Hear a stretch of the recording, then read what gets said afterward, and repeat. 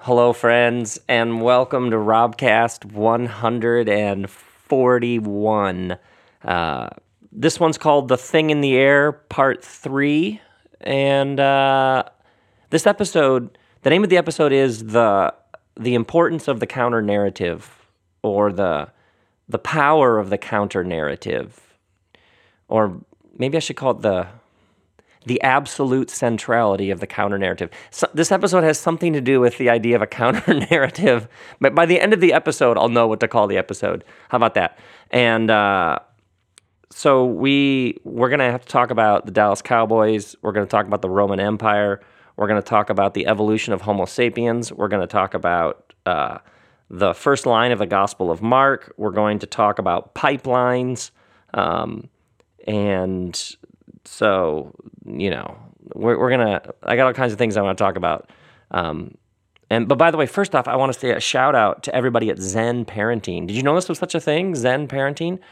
I got this invitation to go speak at this Zen Parenting event, and it was fantastic. It was a couple days ago. So to Todd, Kathy, to all of you who at Zen Parenting, big shout out. Man, I felt right at home. So much love. And Tuesday night, February 28th, I'm doing a show at Largo. I'm going to be talking about third way nonviolence and the history of resistance movements and what it actually means to turn the other cheek.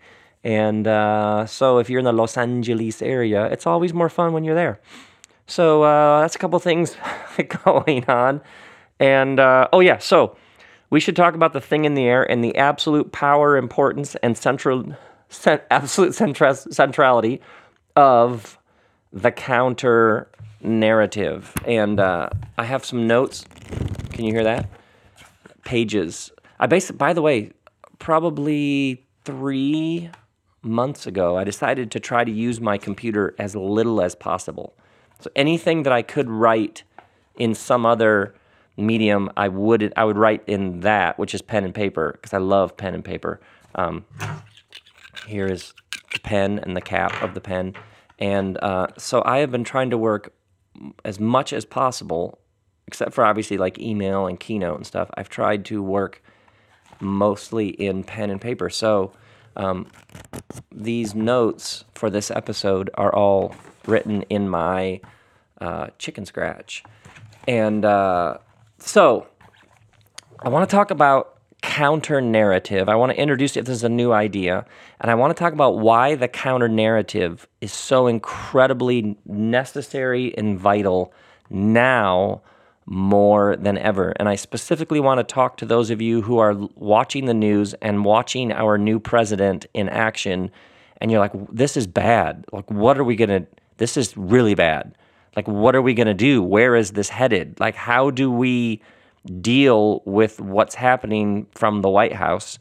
And I want to offer you a way of thinking historically. First off, I want to show you how this is not new, but I want to show you perhaps a new way to think about what you are seeing in America and around the world. And as always, I want to bring good news. Like I want to show you perhaps a new way to think about this so that we can act in new ways, so that we will not have that feeling of powerlessness and passivity that always leads to despair. So in order to do that, first, I want to talk about the Dallas Cowboys. Then we'll talk about the evolution of Homo sapiens. And then we'll talk about the spread of the Roman Empire. Then we'll talk about the first line of the gospel account of Mark. Then we'll talk about now. And then there are 3 very practical things I want to give you as we move and live in this world that we call home. So there we go. We even have an outline. Now, probably 7 weeks ago, early January, Kristen and I went to Dallas, Texas for an NFL football game. Are you familiar with these? And it was a playoff game. And in the National Football League, when you get into January is playoffs, and the Super Bowl is early February. So when you get into early to mid-January, there are less and less teams that are essentially still alive. And so we went to see the Dallas Cowboys play the Green Bay Packers. And at that point, there would have been 8 teams still standing. And then at the end of that weekend, there were only 4 teams. Then the following weekend, the 4 teams played. And then eventually the Patriots and the Falcons went to the Super Bowl. And so I had heard that the Dallas Cowboys stadium was something to behold. It was built a couple of years ago by the owner and general manager. It had been sort of the leader, the guy named Jerry Jones, had built this massive stadium/temple. And I had heard that it seated 103,000 people. And I was like, I think it'd be so fascinating to see a game there. So Kristen and I go, and so we go to Texas. We go to Dallas, Texas. Are you familiar with Texas? And I always enjoy traveling internationally. Oh, that joke is so dumb, and it's so old, and it just is the gift that keeps on giving. So we go to Texas, which is its own lovely experience. And we get near the stadium, and there's more and more cars and more people in Cowboys jerseys and Packers jerseys. And then we get in the stadium, and it is so big, and it is like you've landed on Planet Football. And there's like a uniform, which is a Cowboys jersey, jeans, and cowboy boots. It really is. The thing that's beautiful about Texas is totally Texas, and it's not hiding its Texasness. You know what I mean? It's just through and through. Texas is like the brochure for Texas. You know what I mean? It does not disappoint. And so it's like from the moment you enter the building, you know that you are in the Dallas Cowboys house. And the star, the blue star with the silver, is everywhere. And you can buy all of this Cowboys memorabilia, and the cups have Cowboys logos on them. You are not fuzzy on where you are on planet Earth. You are in the center of Dallas Cowboys land. Above the field is a screen that is, someone told me it's the biggest screen anywhere, is a massive screen. Actually, during the game, you have to be careful because what they do as soon as the play starts is they show the play on this massive screen above the field. And if you're not careful, you'll end up watching the play on the screen when just below the screen, the play is actually happening in real life. It's like you travel thousands of miles to watch it on TV if you're not careful. And they do like these pyrotechnics, and there are all these cheers for the Cowboys, and then they do this really interesting thing. They have former players who have pre-recorded these video clips where they like get the crowd fired up, and they say things like, "This is our year. We have the men. We have the men to finish this fight. All we need is you. And if you join with us, we can finish this fight together." So right away that you pick up, and then there's this phrase, "our boys," so that the players are referred to as our boys. So there's like this tribal narrative of this is who we are. These are our boys. We are needed. The Cowboys fans are needed to finish. There's a job we're going to do. It's a fight. It's a battle. There's us and there's our adversary. We have the men, and the men are going to finish the job. They're going to defeat these other men who have come into our house, who need to be shown that we will be the victors and defend our honor in our house and finish this fight. And when the former players' videos come on the screen, the place goes berserk. And so there is, and then there are, they do a huge intro of the Dallas Cowboys cheerleaders who come on, and these women cheer for the men. And what's fascinating is the best part to me is they introduce them every time they come on the field. They introduce them as America's sweethearts.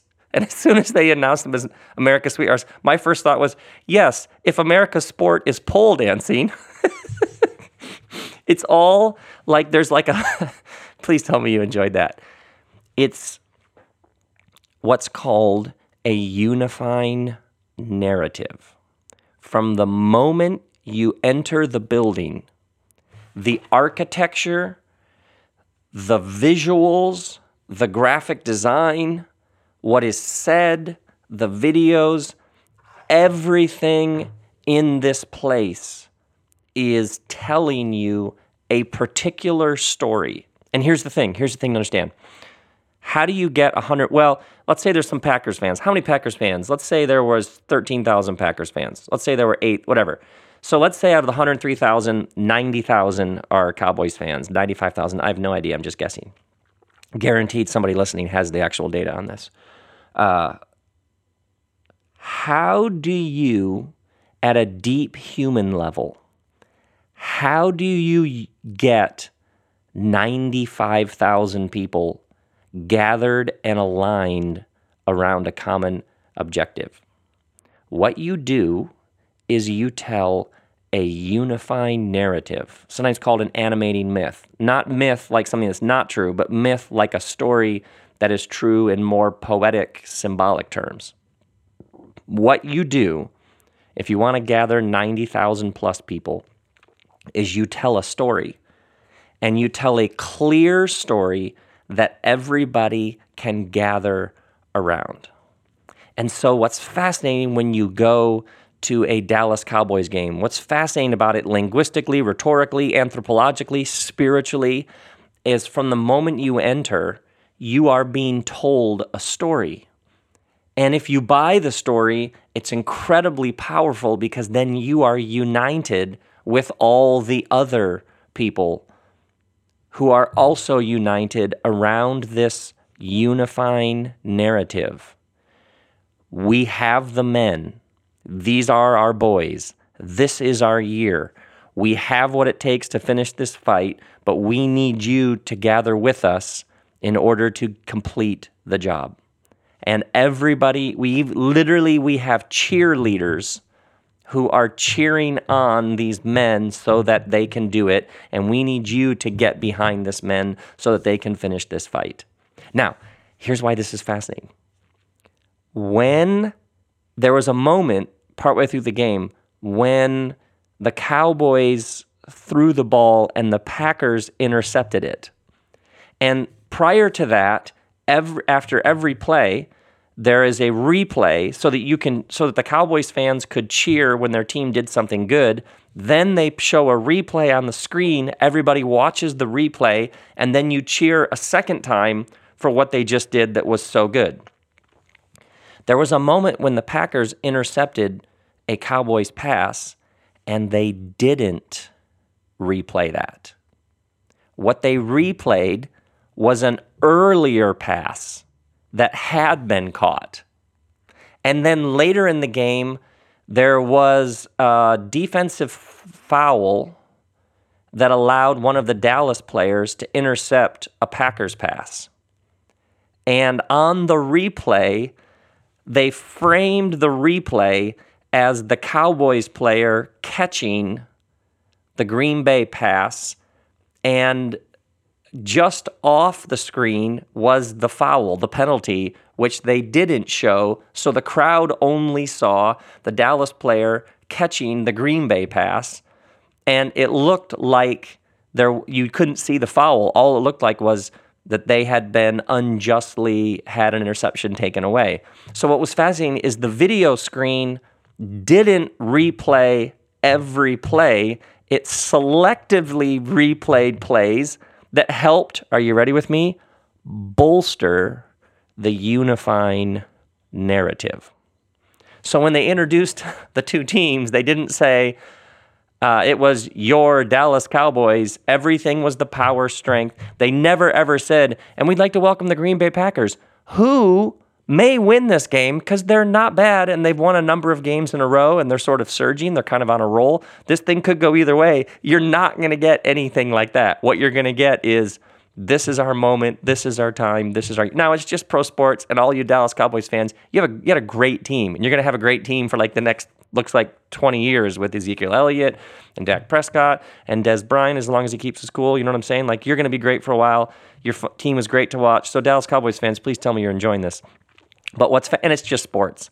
But obviously sports is metaphor, and sports teaches us about all sorts of things. And the reason why I tell you this really long story is, how do you unify a large number of people? The way that you do it is you tell a unifying narrative, and you keep telling the story, and you tell the story again.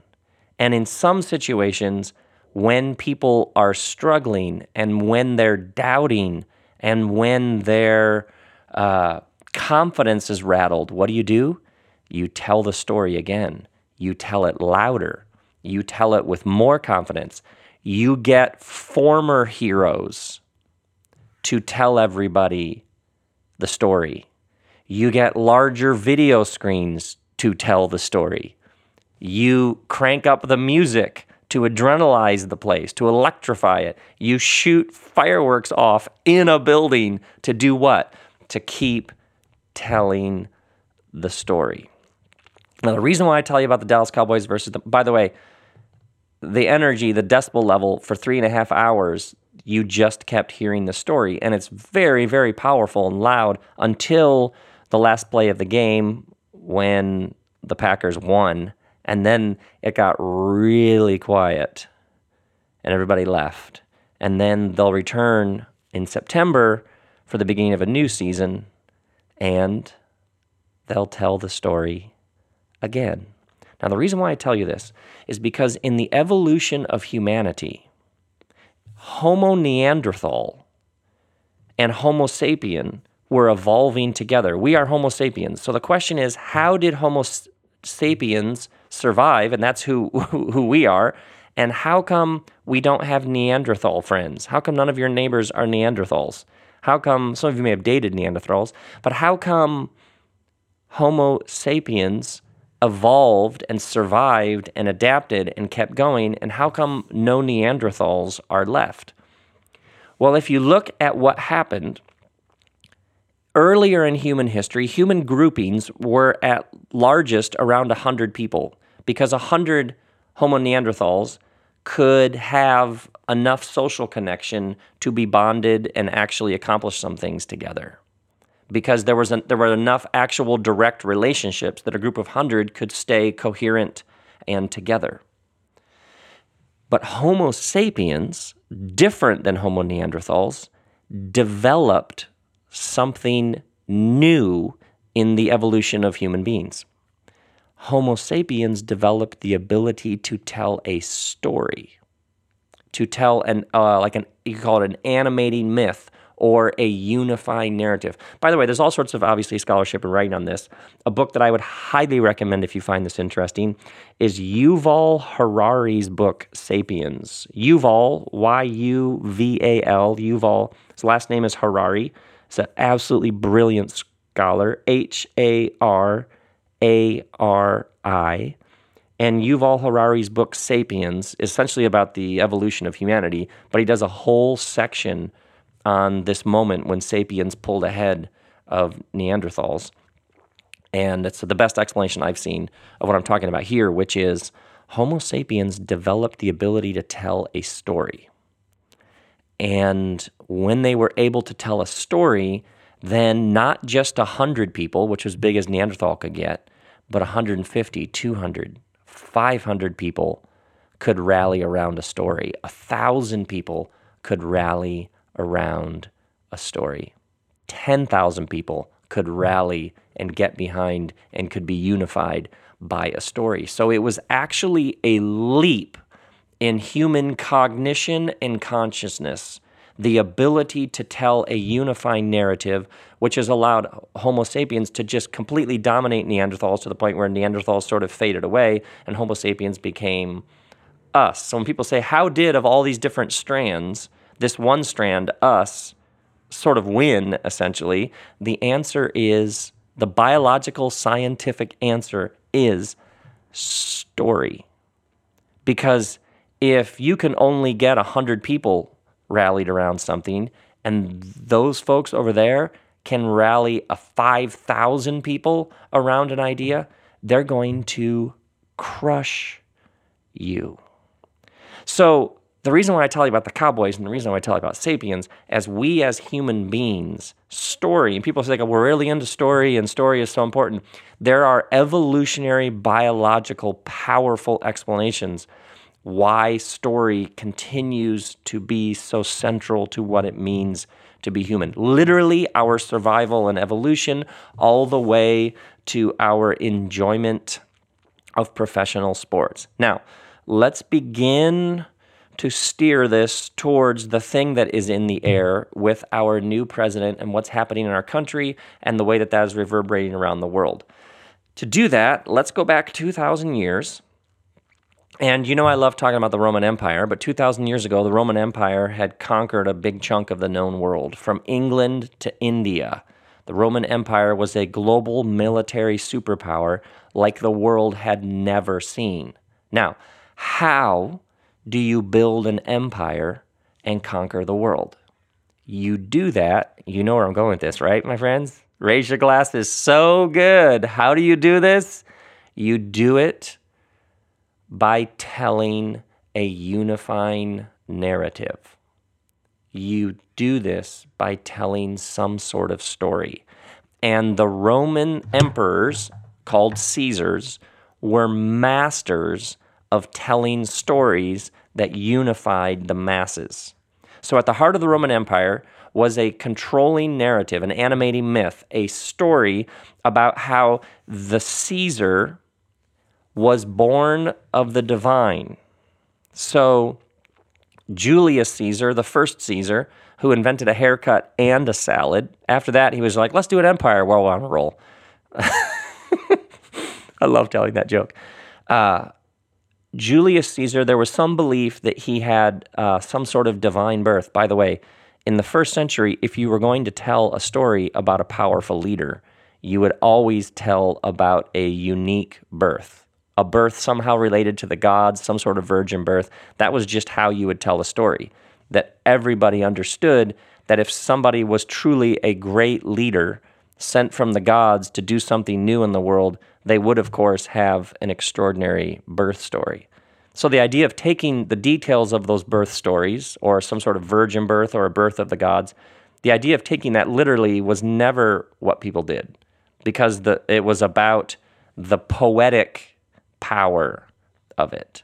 So the Roman Empire expanded because the Caesars were masterful at telling stories. And the story that they told was that Caesar has divine origins. Now, Julius Caesar, they believed, had divine origins, and so Julius Caesar's son was called a son of God. That began with Caesar Augustus, also called Octavian, and then went all the way through to, you had Hadrian, you had Tiberius, you had numerous Caesars from there, but the phrase son of God was a political, essentially, a political religious term that meant a son of God was a powerful ruler who essentially had divine origins of some sort and ruled with the power and favor of the gods. So it was this figurative, like what you say, metaphorical term for somebody who had some, what we might say, like they had some extra mojo, they had some extra juju. So the Caesar who believed that he was a son of God, and there was a specific term that the Caesar gave himself for what he was doing. The Caesar believed he was, and the Greek word was soter, S-O-T-E-R. It gets translated like savior, gets translated like Messiah. He believed that he was a savior. There was even Roman military propaganda that the Caesar was sent to earth to bring about a universal reign of peace and prosperity. Now, if you were to take a Roman coin from the first century, there was an inscription on the coin, and the inscription was peace through victory. So the controlling narrative that the Caesar told was, I am here to bring peace to the earth. And the way that I bring peace is through victory. Now, what kind of victory? Military victory. So the Roman army, the largest army the world had ever seen, went around the world crushing people. And when they crushed a place, if anybody resisted them, then they crucified you. So it was peace through victory, but it depends on which end of the sword you were on. Yes, it was peace. It was quiet. There wasn't any more conflict. Basically, because you killed everybody who didn't go along with you. Are you with me? Do you see why the nature of a unifying narrative is so important? If anybody challenged the dominant unifying narrative, they were crushed, and the Romans had essentially tweaked this thing called an execution stake, also called a cross, as a way of publicly making sure everybody knew, if you resist the Roman Empire, which means if you don't buy in to the unifying narrative that we are telling, then we will crush you. There's all sorts of interesting stories about and evidence. The city of Magdala, I think they believe somewhere between 2,000 and 3,000 Jewish people were crucified at once because of their resistance to the Romans. Mary Magdalene, one of Jesus' first disciples, was from Magdala. So in the first century, it was a common occurrence to see a whole series of execution stakes and to see people hanging on them being executed as enemies of the state because they resisted the dominant unifying narrative, the animating myth of the empire. Empires always need an animating story. Somebody somewhere is telling a story. That's how you conquer the world. Now, whenever the Caesar would conquer a new area, a new territory, and make that another realm of the empire, and so the empire would expand, he would send out an announcement. He would send out what was called officially good news. And the good news was the announcement that we have conquered and subjugated another group of people. The actual Greek word for this military announcement of victory and conquest, the Greek word was euangelion, good news. Euangelion transliterates into English evangelical. Come on, my friends, stay with me, because this is about to get really interesting. The word evangelical was a Roman military propaganda term. The phrase good news, which is where evangelical, how it gets translated, and the good news was, hey, we destroyed somebody else.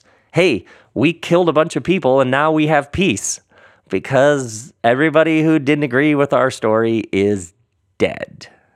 That was the story. And if you had a different story to tell, you got killed, because an empire does not expand by being open and inclusive of lots of different stories. The way that you build an empire is you tell a story and you tell it over and over and over again. And if there are any flaws in that story, whatever you do, you don't show those replays on the big screen. Now, my friends, in light of this, it is in that time and in that place that the Gospels began to circulate. The Jesus message begins to spread. And let me just read you, and if you're not religious or you haven't read the Bible, hang on with me here.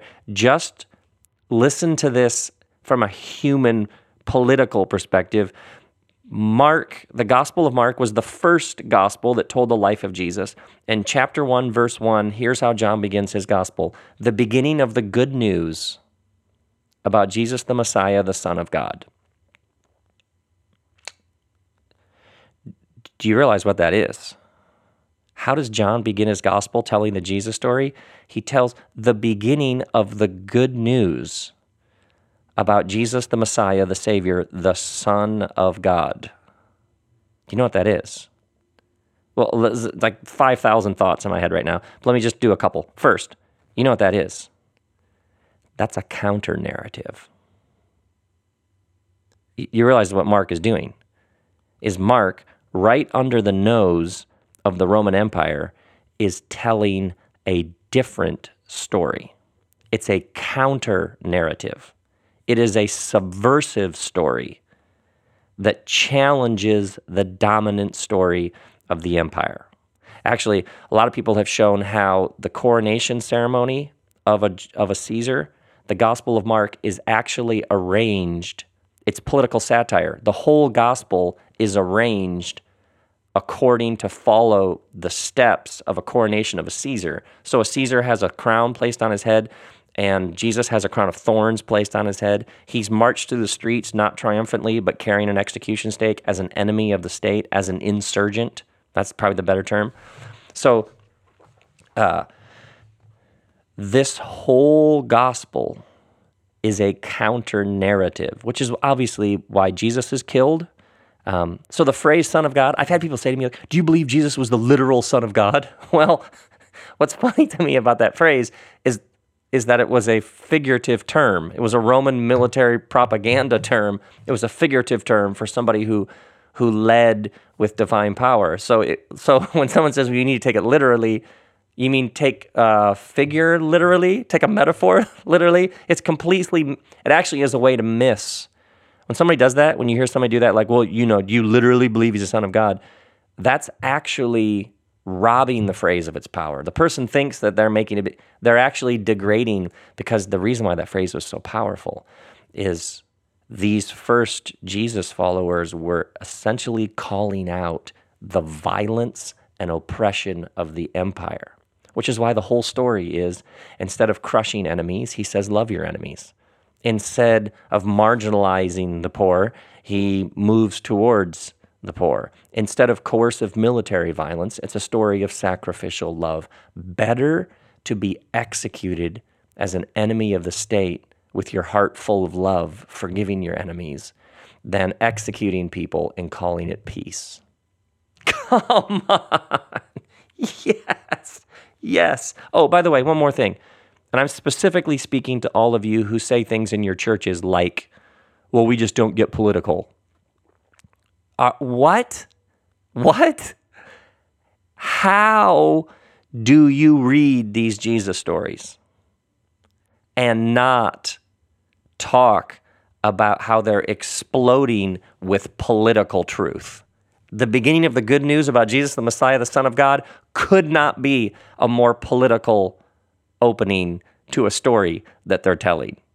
Like, that is, you know what that is? That is a lack of courage. And I've heard of people who are like, oh yeah, in our church, there's been no mention of the election, of what's happening in our country. Are you kidding me?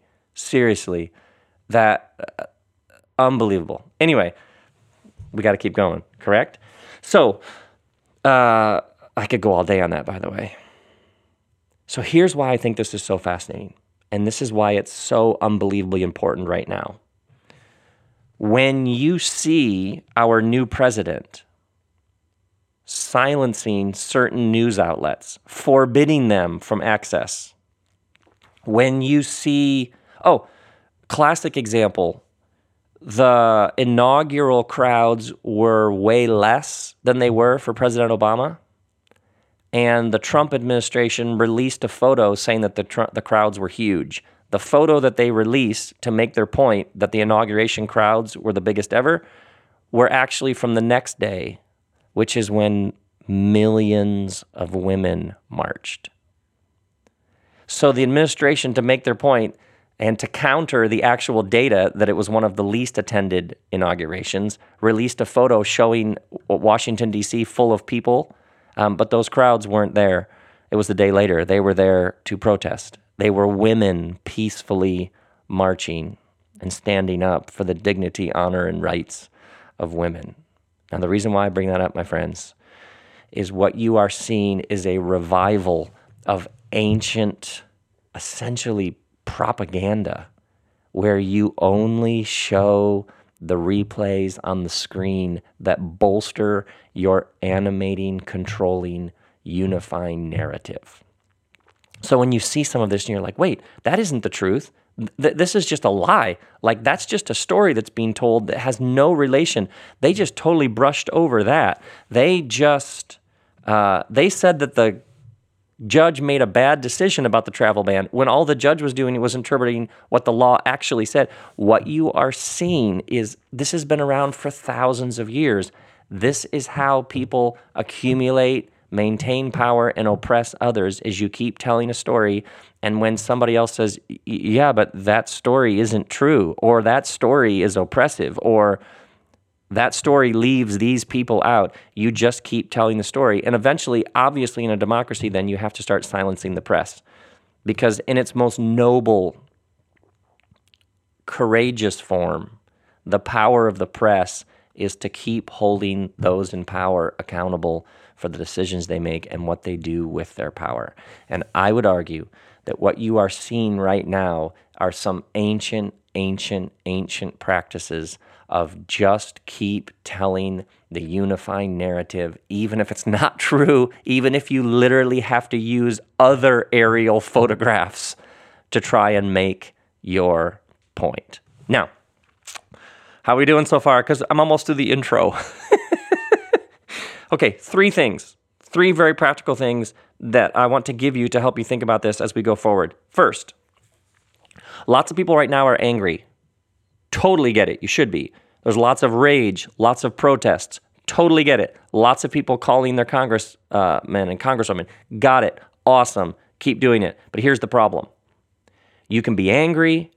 You can be like furious with the White House. You can say this is not my president. You can protest. You can make clever signs. You can go on social media and got it. But if you don't have a coherent counter narrative, you run the risk of lots of smoke but no fire. You're just making noise. Does that make sense? Do you see how do you subvert a dominant regime? You tell a counter narrative that is so compelling, it wins people over, and the new narrative pushes out the dominant oppressive narrative. So what you see, like at the beginning of the Gospel of Mark, is you see the gospel writers are telling a counter narrative. So essentially what they're doing to the Roman world is they are saying, well, because there was a phrase, Caesar is Lord. So when the first Jesus followers said Jesus is Lord, that was a counter narrative. They were essentially saying to the Roman Empire, Caesar crushes his enemies. Jesus says, love your enemies. Which one is the better story? Is the world made better through coercive military violence in which you crucify those who don't agree with you? Or is the world made better through sacrificial love that humbly gives itself for the well-being of others? So which story do you think is better? Which story are you more drawn into? Which story has more poetic power to actually transform your life?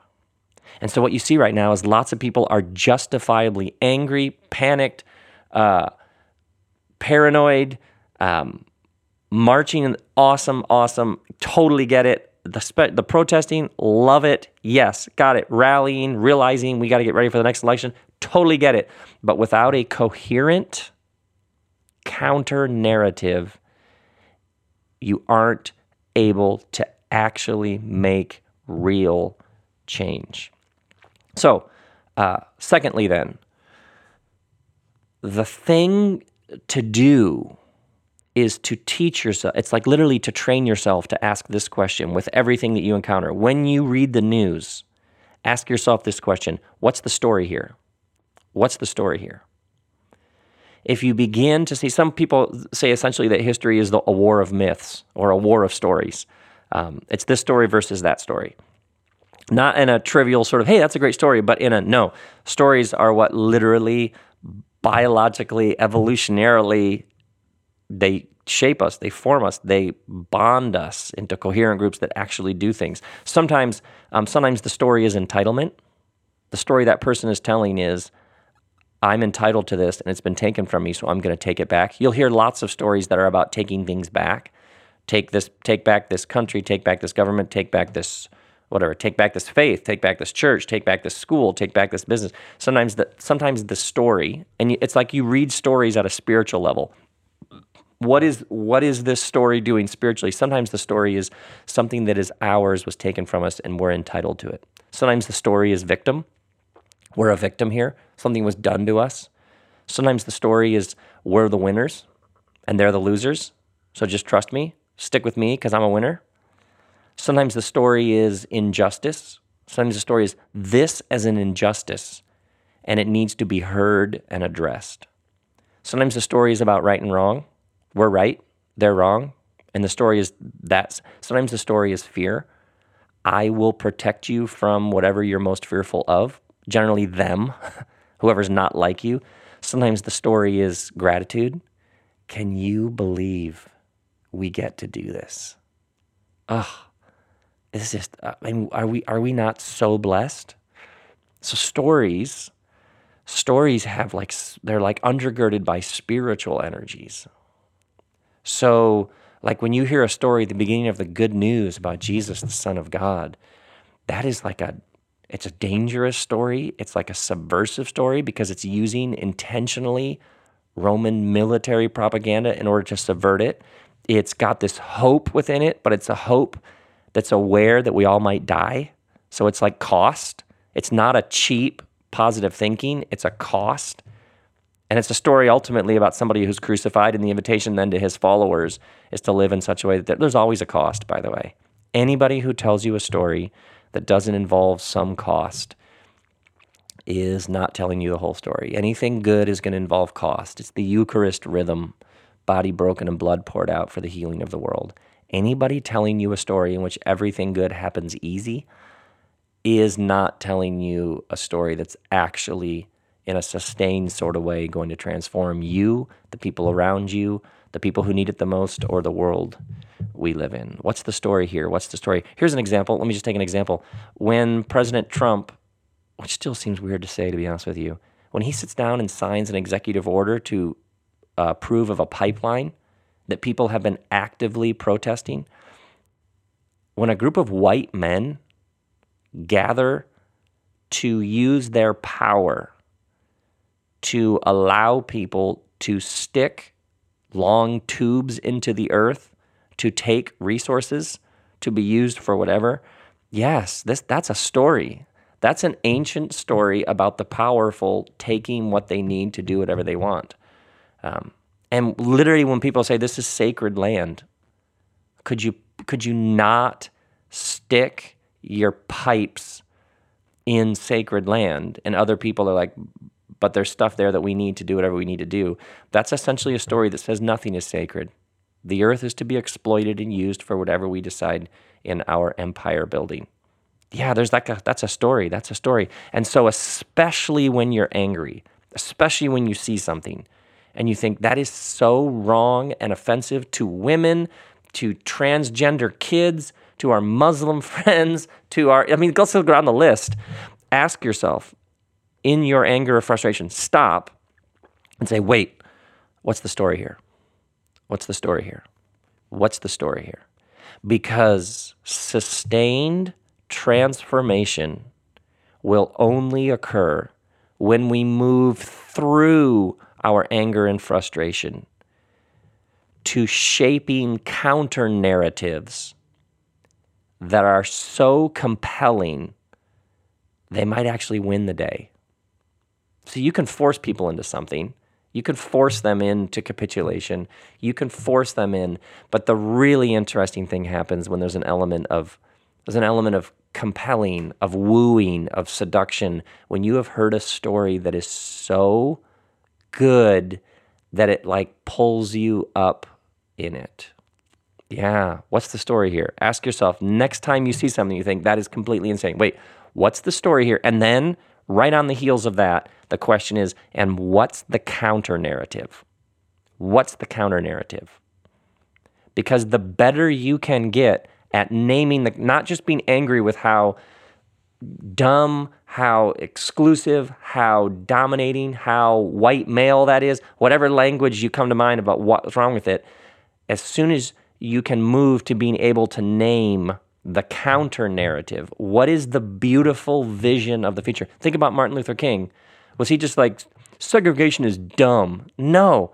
When you think about like the I Have a Dream, that is a counter narrative. I have a vision for kids of every skin color being together in a new kind of society. Oh, classic example. He could have just been like, I'm against that, I'm against that, I'm against that. But the power of that is the articulation of a better future. And then, one more thing. And this one of the ways that you evaluate a unifying narrative is you judge it by its capacity for self-critique. You judge it by its openness to acknowledging its flaws. So, actually, one of the reasons why I'm more compelled with the scriptures than ever is history is generally told by people who triumphed in the name of their gods. And when they recount history, history is usually told by winners because everybody else is dead. And so history is generally told by people who recount how, with the strength of the gods, they crushed their enemies. Which, by the way, when you see Donald Trump endlessly telling about all the things that he's done and things buildings he's put his name on, this is a very, very, very ancient thing to tell a glossed over version of history in which you leave out the bankruptcies and you leave out the not paying any taxes and you just tell all the victories in the name of your gods, which happen to be you. The way the power of the scriptures is how it has no problem critiquing, these storytellers critique the heroes. Moses is temperamental. David is violent. Jesus' disciples don't get it again and again and again. Propaganda, that's also how cults get started. Cults have no capacity for self-critique. Military propaganda, which is usually used in empire building, doesn't generally have any capacity for self-critique. It only knows how to just keep telling the same story over and over and over again. And the last thing it does on the replay screen is show plays where the other team knew what was happening and intercepted the pass. It's true for us personally. It's true for groups. It's true for institutions. It's true for businesses. It's true for religious communities. It's true across the board. Systems are only as healthy as their capacity for self-critique. To me, there's obviously a really, really convicting personal dimension. Each of us, our health and strength, and the stories that we tell ourselves are only as strong as we're able to listen to the critique. It's the importance of having friends who will tell you the truth long before your critics will. It's true right now, especially with our government.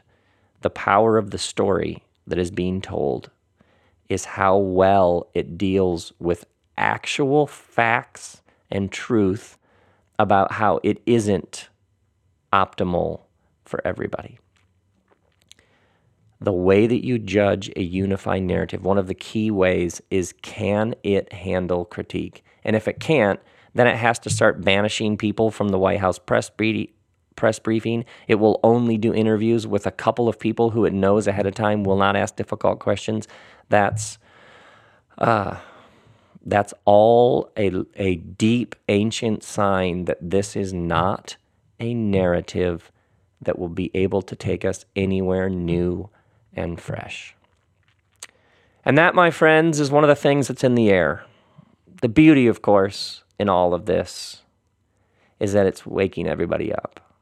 And historically, what we have learned is that you can be as angry, you can be as filled with rage, you can protest, but the way that it works is you muster all of your resources for imagination and creativity and courage, and then you craft a counter narrative and you tell that story, and you tell that story again and again. And when someone points out its flaws, you listen, and then you tweak that story and you acknowledge the ways in which the story falls short. And then now you have a story that could actually change the world.